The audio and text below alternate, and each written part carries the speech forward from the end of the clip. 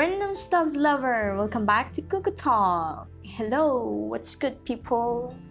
So, as I was saying in the previous episode about insomnia, that I will make it into two parts. So, the previous one was the first part of the insomnia episode, and this one is the second part. So, let's move on to it.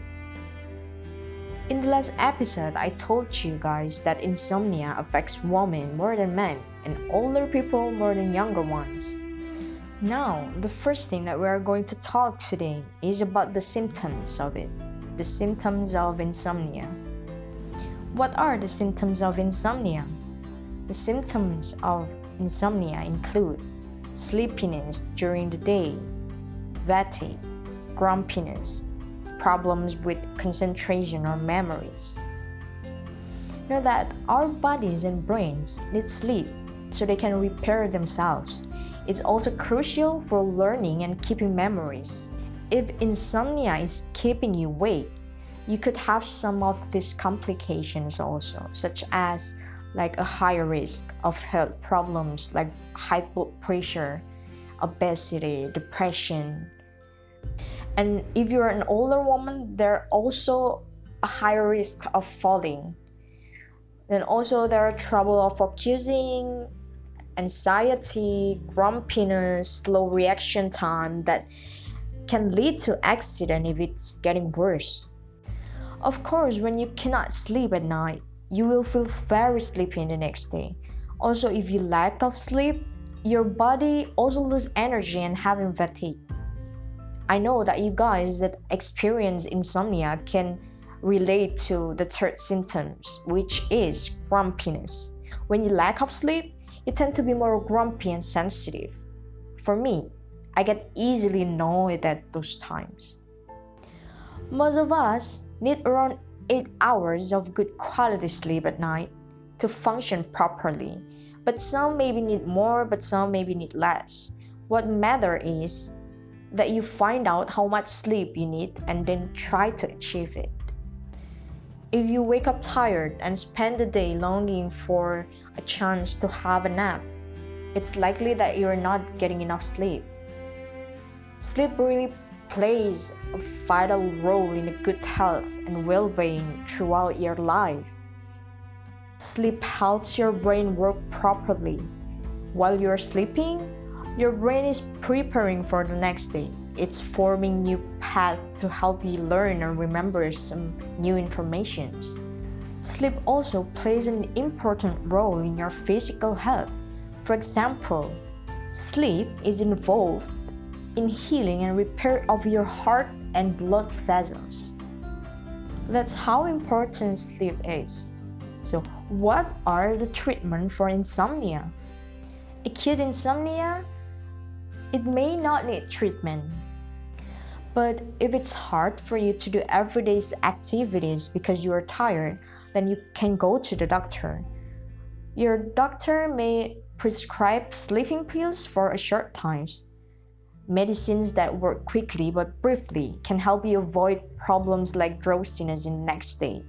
But don't overuse it. The sleeping pills for insomnia, because they might have some side effects and also they tend to work less well over time. For chronic insomnia, you will need treatment for the conditions or health problems that are keeping you awake. Your doctor may also suggest behavioral therapy. This can help you change the things you do that make insomnia worse or learn what you can do to promote sleep.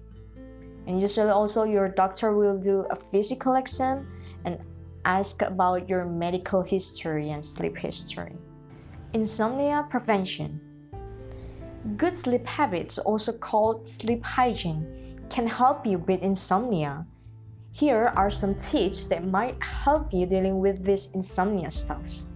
First is, go to sleep at the same time each night and get up at the same time each morning. Try not to take naps during the day because they may make you less sleepy at night. The second is, don't use phones or ebooks before bed.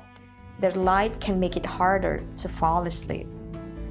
Third is, avoid caffeine, nicotine, and alcohol late in the day. Caffeine and nicotine are stimulants that can keep you from falling asleep. Alcohol can make you wake up in the middle of the night and hurt your sleep quality. The fourth is get a regular exercise. Try not to work out close to bedtime because it may make it hard to fall asleep. The experts suggest exercising at least 3 to 4 hours before bed. The next is don't eat heavy meal late in the day, but a light snack before bedtime may help you sleep. The next is make your bedroom comfortable. If you like it dark, or you like it quiet, or you like it not too warm or not too cold, just make it comfortable for you to sleep. If you don't want to sleep in the dark but light also is a problem, then you can use a sleeping mask. If you live somewhere crowded, try to cover up sounds.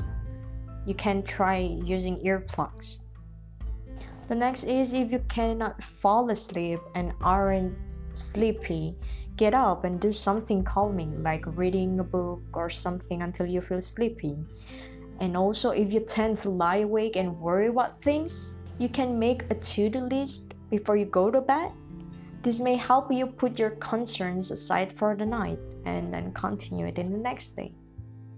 So guys, you are the only one who knows about your body state.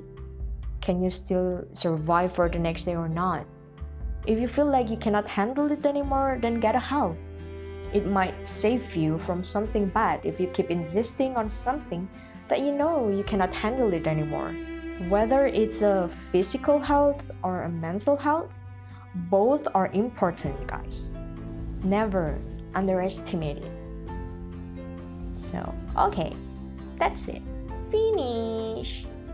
That's the end of the insomnia episode. I hope that this will help you, giving you new information about insomnia, and then will help us and everyone who listens to it also.